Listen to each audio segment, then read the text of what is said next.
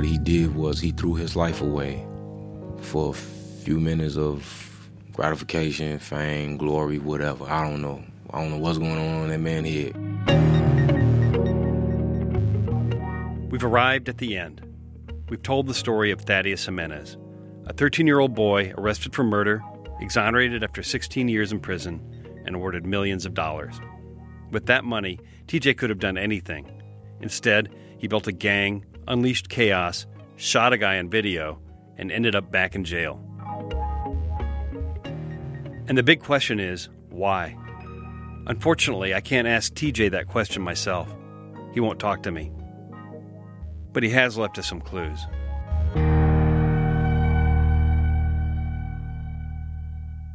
The final episode, Mother's Day.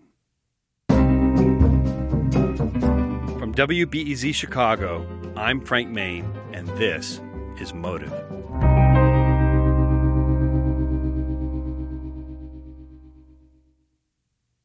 Right in the middle of the gang war, TJ produced an elaborate video, which stands out from the rest of his smartphone productions. Like those other videos, this one shows TJ performing as a gang kingpin. It's like a TJ commercial. On his YouTube account, TJ calls the video, quote, a brief bio. It starts like this. The sentence should not now be pronounced. I ask that you stand for sentence, please. TJ aimed this video at rival Chicago gangs, and he begins this menacing advertisement with a courtroom scene from someone else's trial. Mr. This is the sentence of the court that your custody be committed to the Department of Corrections for confinement in the state prisons without possibility of parole for the remainder of your life. You may be seated. A judge sentencing someone else to life in prison. That's obviously a reference to TJ's own conviction for murder when he was a kid. This thing is a production. Across 6.5 minutes, TJ uses different video effects, different color schemes, and he mixes in clips from his other videos. It's all set to the song War Ready by the rapper Rick Ross. War Ready. The video cuts to images of TJ loading a clip into a gun. You got shooters.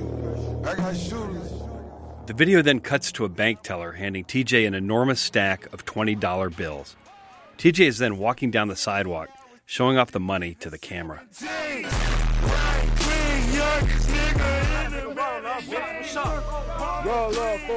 The video cuts to TJ and his crew on the street, flashing Royal signs.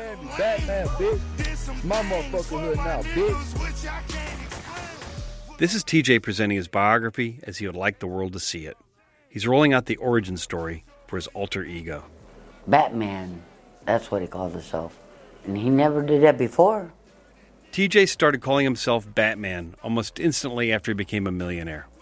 His mother, Vicky. I mean, his thing was He-Man's. Never like Spider-Man or Batman or Robin or... So I don't know where that came from. I keep thinking to myself that if a 13-year-old boy was given millions to live out his fantasy, it might look something like this.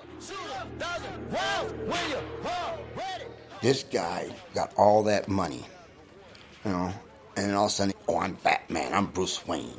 What the fuck is wrong with you? Former Simon City Royals leader, Brian Nelson. He wanted everybody to know.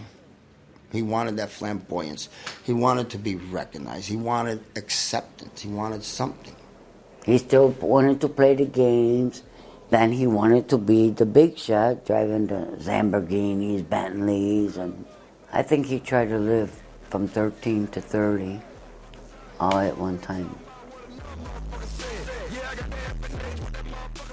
TJ's Batman Gangland marketing campaign cost a fortune.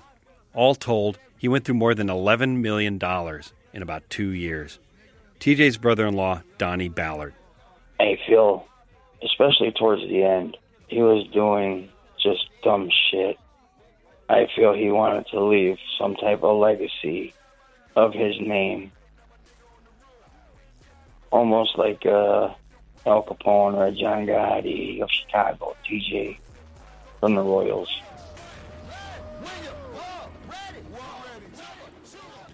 People familiar with TJ's bank accounts told me that the balance was near zero 2 months before he shot Earl Castile in the legs. That happened in August of 2015. As we know, that was the moment that TJ's comic book free-for-all came crashing down to the soundtrack of Ave Maria. Come on, he named himself Batman after a cartoon character. You know what I mean? Come on now, how silly is that? You know? Earl Castile is an ex-Simon City Royal with a reputation on the street. He says he had no time for TJ's nonsense. Maybe that's why TJ shot him. Earl didn't respect Batman. To me, he was a nerd with a lot of money, you know, and he acted way cooler than he was. What do you think his motive was to just roll up on you and shoot you? Really? Jealousy?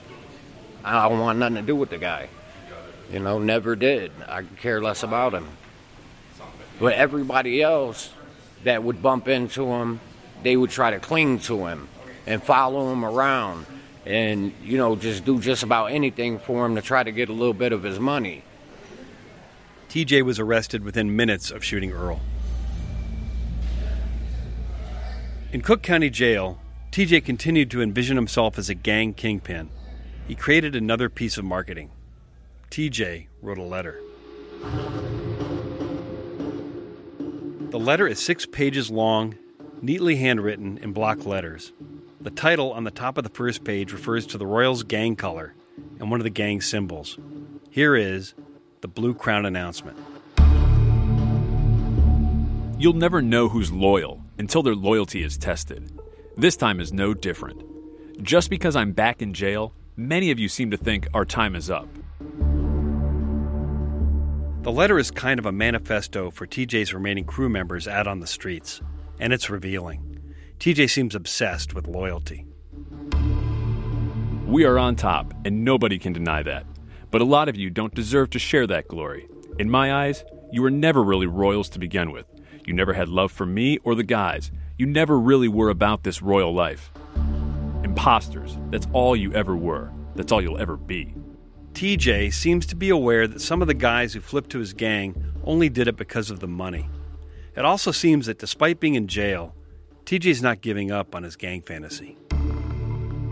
Despite the government's efforts to keep me in here and stop the royal blue wave we created across this city, our time is not up. This is only the beginning. If you love me and you're sincere about your dedication to our family, don't be distracted by all the bullshit. Remember everything I taught you. Remember the bonds we built together. We are the only real family out there. No one else will ever be like us. Nobody will ever do the things we did. Remember that too. We did the impossible, and we did it together, with one heart and mind. I love all my loyal royals, and will gladly give up my life and my freedom for you. Royal love till the end.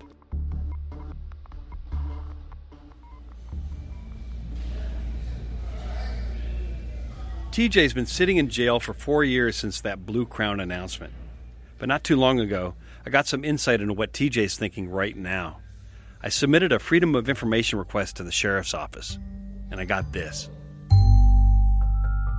Hello, this is a prepaid collect call from Thaddeus Jimenez, an inmate at the Cook County Department of Corrections in Chicago, Illinois. This is a recorded phone call between TJ in jail and his current girlfriend. You may start the conversation now. Morning, baby.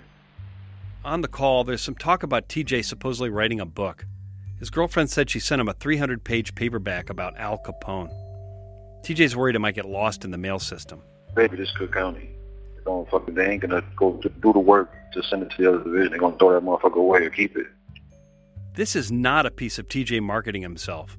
In the phone call, TJ seems to be speaking honestly about his situation. The way they feel like it, the way they feel, the police and the Cook County sheriffs and everybody, and the judges and everybody, they feel like I got away with murder. It's now almost a quarter century since TJ was arrested for murder when he was a kid. But it's clear from the recording that still weighs heavily on his mind. They feel like I did the murder and I should have sat in jail. I should have stayed in jail. This is how they look at it. But these slick-talking, expensive-ass, shyster-ass lawyers finagled my way out of here for me, got me out of here on the bullshits, and the witnesses that recanted were just crazy or scared or whatever, and they shouldn't have recanted, and I should have still been in jail for the murder. That's what they all think. So that's why they're treating me the way they're treating me. Like, motherfucker, you thought you got away, but we got your ass now. That's how they look at it. They don't believe I'm innocent. TJ sees himself as the ultimate victim. He's still very bitter. But then also in the recordings, we can hear TJ threatening violence. TJ wants to be moved to a different part of Cook County Jail, and he sees a way of making that happen. I'm going to make them move me. I'm just going to rock one of these motherfuckers. Just punch me. I'm just going to punch a motherfucker right in their shit, bust their nose open, and they're going to get me out of here then. Or it might be a CO, you know what I'm saying? Catch one of these COs, these dickhead COs, because they be fucking inmates up too, so it's like a back and forth thing. TJ is saying he's going to attack a correctional officer to get moved. Sheriff's investigators were listening into this call. When they heard that threat, they punished TJ with 3 weeks in segregation. On the disciplinary report, TJ explains himself by saying, quote, "I was blowing off steam." TJ grew up in the prison system, and he understands how to get what he wants. He sees himself as a gang kingpin, not to be messed with. He's all about respect and loyalty. He's concerned with his legacy. Even now, he still feels victimized. TJ's mom, Vicky, spent decades seeing her son as a victim. But of course, there's no denying that TJ shot Earl Castile. He did it. I can't do nothing. All I can do is be there for him and love him. All that's left for Vicky is to count her blessings and once again, wait for TJ to come home. And I have a good family, and he should be grateful for that. But I got good sisters, a lot of good friends, and he's got two of the greatest kids in the world. He does. He really does. After the break, the collateral damage.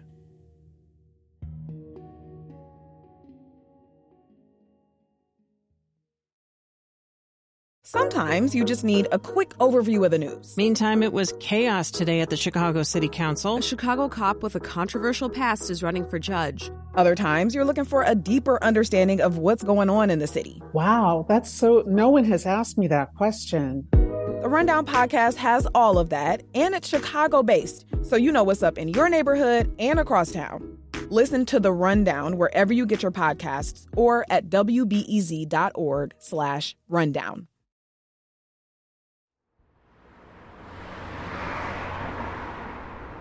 Former Westside gang member Reese says he has a cousin who was killed by one of TJ's crew members.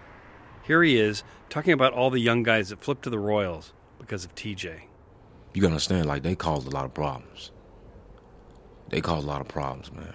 From the top to the bottom to the top. They won't never be forgiven for that. Do you see guys with the Royals tattoos, or have they gone away? They gone away. They may slip in here and there. But people tired of wars, man. People tired of killing, man. Since TJ's been put away, the Royals' face tattoos have become a dangerous symbol. And everybody know when you got that on your face, especially if you're a black kid and you got that on your face. You know what I'm saying? Everybody know who you are. Everybody know. You can't go nowhere. What does it look like? It's a big R. It's a big R on your face. I was just in the penitentiary with one of them not long ago. Real big on his face. They still got to move on about their life, man. They still got to struggle. You think he's sending them money from the penitentiary? Is he taking care of them now? Taking care of their kids, feeding them? Nah, they can't go nowhere. They got to go live a totally different life. Be somebody that they're not because of that man.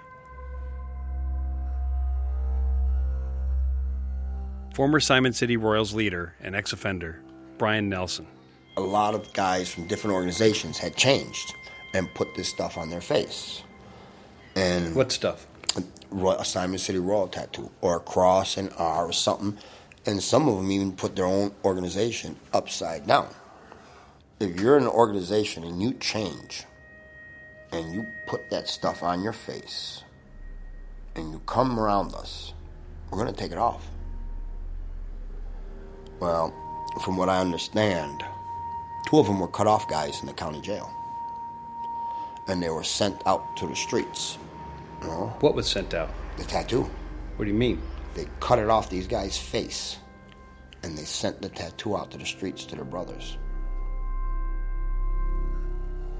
Brian spent years in prison, building up the Simon City Royals gang. He says he built alliances between the gangs to protect his brothers. Everything I did, in a sense, he destroyed. You know? During the 2 years that TJ was unleashing chaos on the West Side, there were at least 19 shootings and 4 murders allegedly tied to his crew. Families were ripped apart. Brian believes TJ's responsible. I mean, I drive over there by Chicago Avenue. I see how bad it is. There's nothing. And you went in and made it worse. You didn't kick a hurting horse. You stomped on the horse when it was dead and just dried bones. You ground it into the ground. You know, why? You unleashed hell in hell. What he did to them people on the West Side is just disgusting. What he did to his mother and family is disgusting. You know? What he did to his so-called brothers is disgusting. It's hard to quantify exactly how much damage TJ did to that West Side neighborhood. There isn't any direct evidence I know of that ties TJ himself to any particular shooting there. But TJ shot Earl Castile. It's on video. The victim, who was shot by Thaddeus Jimenez, Earl Castile, has sued Jimenez. A Cook County court awarding Castile a $6.3 million award, but Castile's lawyer working to determine if Jimenez has any assets left. When Earl's lawyers looked at TJ's finances, they were unpleasantly surprised that there was nothing there. But they did find that TJ had signed over a house to his ex-girlfriend. They're trying to get that asset for Earl. All right. What do you think about these guys going after your house? I think it's unfair because this got nothing to do with what happened with Thaddeus. This is Abby Betbabu, the owner of the house. She's TJ's ex-girlfriend and mother of his 2 children. I spoke to her for a couple minutes outside of a court hearing for Earl's lawsuit. It's not a great recording, but if you're looking for collateral damage, here it is. I'm a single mom, and this house is for the kids and me, and I need to live somewhere. You know, it's hard to live right nowadays. Do you feel like you've been kind of trapped in this nightmare with a relationship with TJ over the years? Yes, it's been a nightmare for the past 4 years. It was good at first, it was perfect, but then once the money came, everything changed. And then after he shot Earl, it's been worse. He gave us the house because he didn't want me to be homeless. He gave me the house for the kids. Now they're trying to take the house. This is his child support because he don't pay child support either. But you haven't seen Thaddeus in jail, huh? Since he's been locked up, nope, never went to see him. And the reason is? Because I don't want my kids in there. I don't want them to know it's okay for them to go there. You still love him? Of course I love him. He's like his father, but I would never get back with him, ever. So. TJ's kids, Man and Star, as Vicky calls them, are with Abby. They're really cute. These guys are trying to punch each other. I know, they're always punching each other. Earl Castile. You know, I understand that she has children.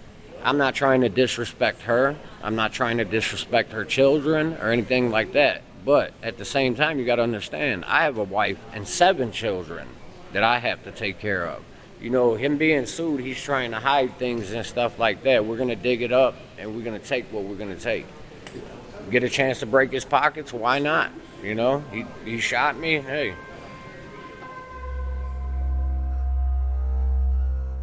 It's not just the individuals around TJ who have been damaged.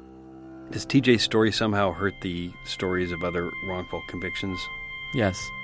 The attorney who got TJ his $25 million award, John Lovey. There's a dynamic right now where wrongful convictions are being overturned more than in the past. The system should be able to apologize. There should be more restorative justice. There should be more acknowledgement. But there are people who are very vested in the premise that the system never makes mistakes, that if you're convicted, you're guilty. Lovey says that TJ has given those critics ammunition. When TJ screwed up the way he screwed up, he didn't do any favors to his brothers and sisters who are in prison fighting to prove that they should be given a second chance because they didn't do anything wrong.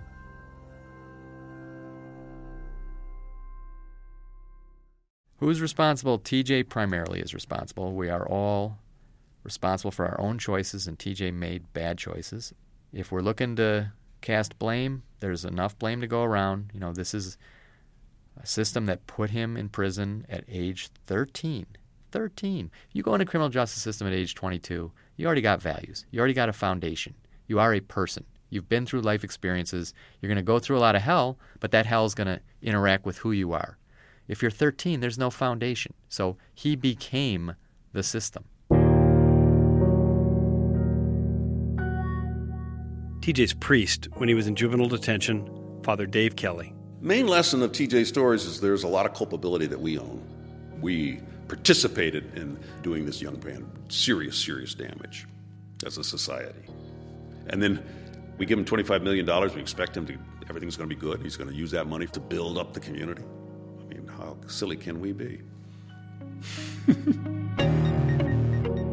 TJ's brother-in-law, Donnie Ballard.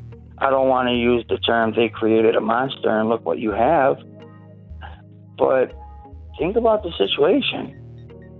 You take a 13-year-old child and you put him in maximum security for over 16 years and just let him back out in society and say, here you go. You'll be okay out there, buddy. We're done with you. Now we're sorry. Throw a bunch of money at somebody. Steve Greenberg is TJ's current criminal defense attorney. Greenberg's worked with people who've spent decades in prison. Everyone says, oh, great, you got out, congratulations, but there's no one to really fill that void, no one to bring them up to speed. I think we have an obligation to these people to do better and to help.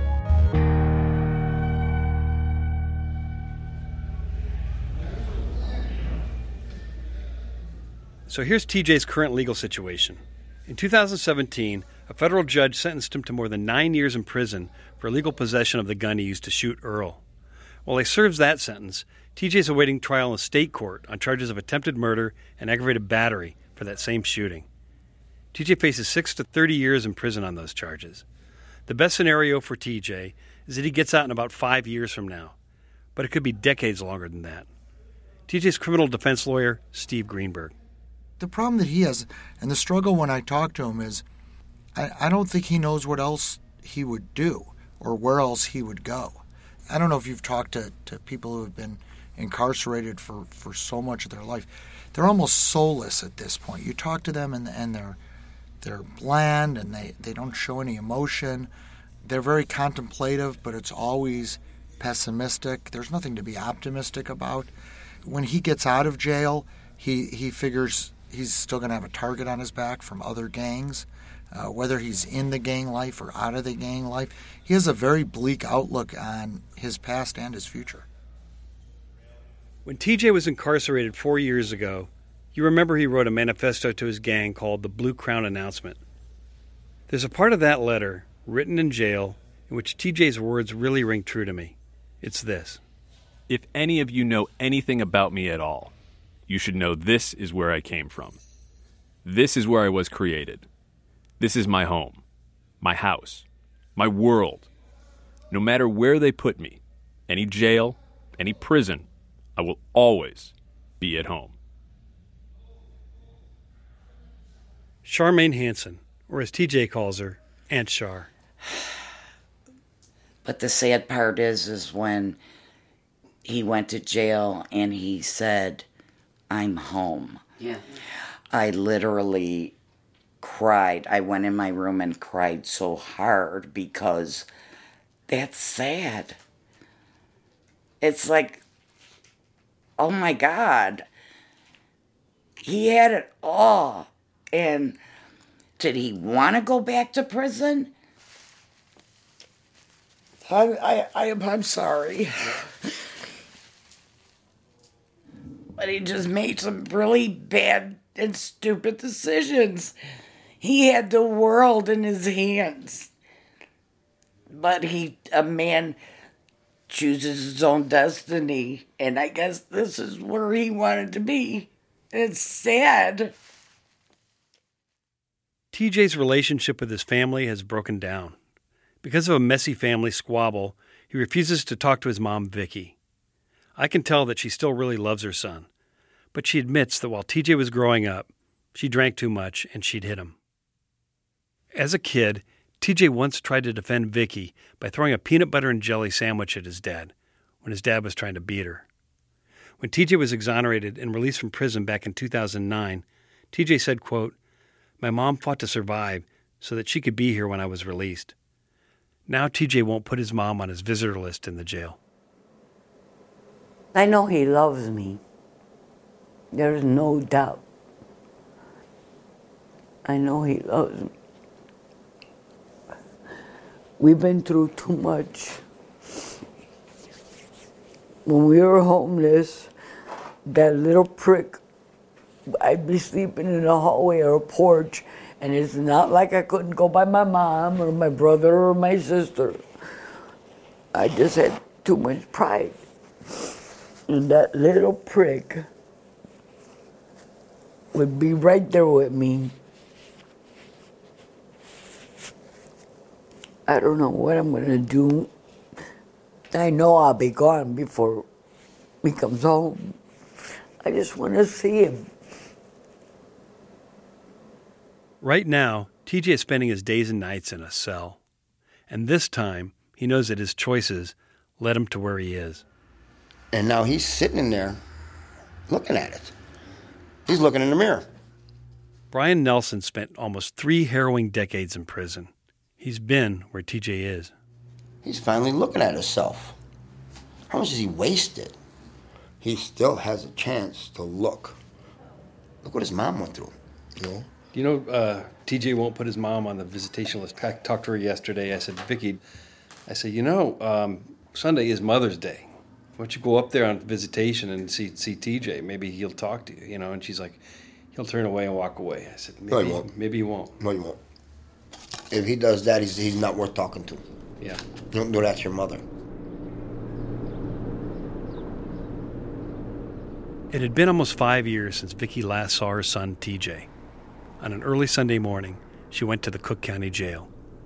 TJ didn't know she was coming, but Vicky was hoping that TJ would come out to the visitor's room to talk to her. Okay, you're nervous as hell.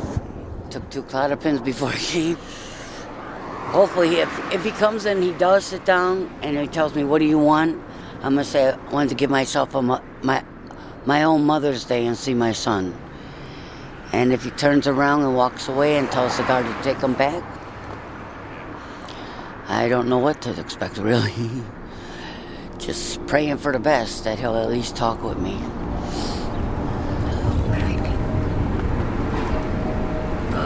Let's see what's gonna happen.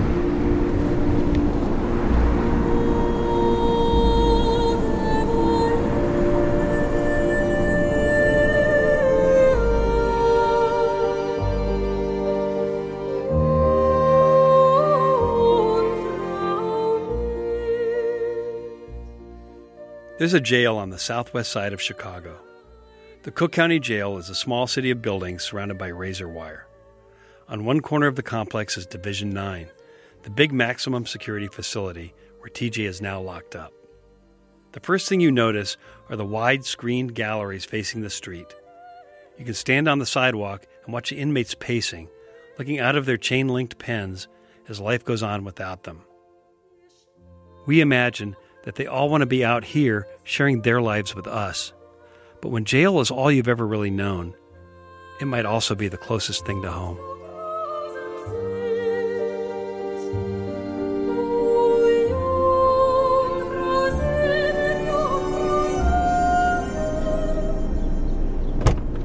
So, first I was kind of scared, and I went. He turned around, looked at me. Then he says, "What are you doing here?" I go, "Come tell my son I love him."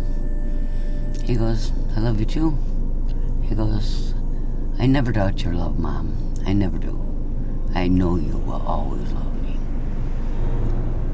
And then I put my hand on the glass, and he went, "Heaven and earth." We always said that since he's baby. He said, "I will always love you too, forever." He goes, "You're my mom."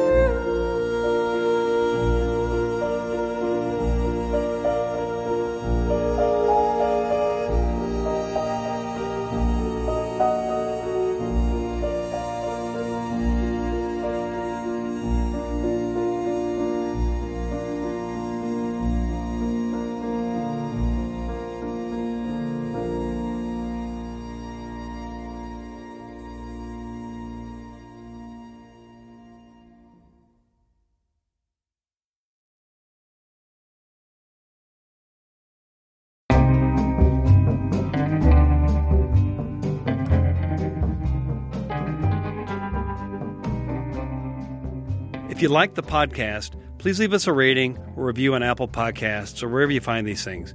It helps other people find the show. Motive is a production of WBEZ Chicago based on original reporting from the Chicago Sun-Times. I'm Frank Main. The producer is Colin McNulty. The executive producer is Kevin Dawson. Our engineer is Shelley Steffens. Lots of people were generous with their time in supporting us making this show. So really special thanks to Steve Edwards, Chris Fusco, Alexandra Solomon, Shannon Heffernan, Patrick Smith, Rob Wildeboer, Al Keefe, Carrie Shepard, Alden Lowry, Odette Youssef, Kate Cahan, Michael Lansu, Betsy Berger, Vince Chavez, Lizzie Schiffman-Tufano, Allison Martin, Paul Saltzman, Steve Warmber, Bia Medias, Brendan Banaszak, and the listeners whose financial support of WBEZ made this podcast possible.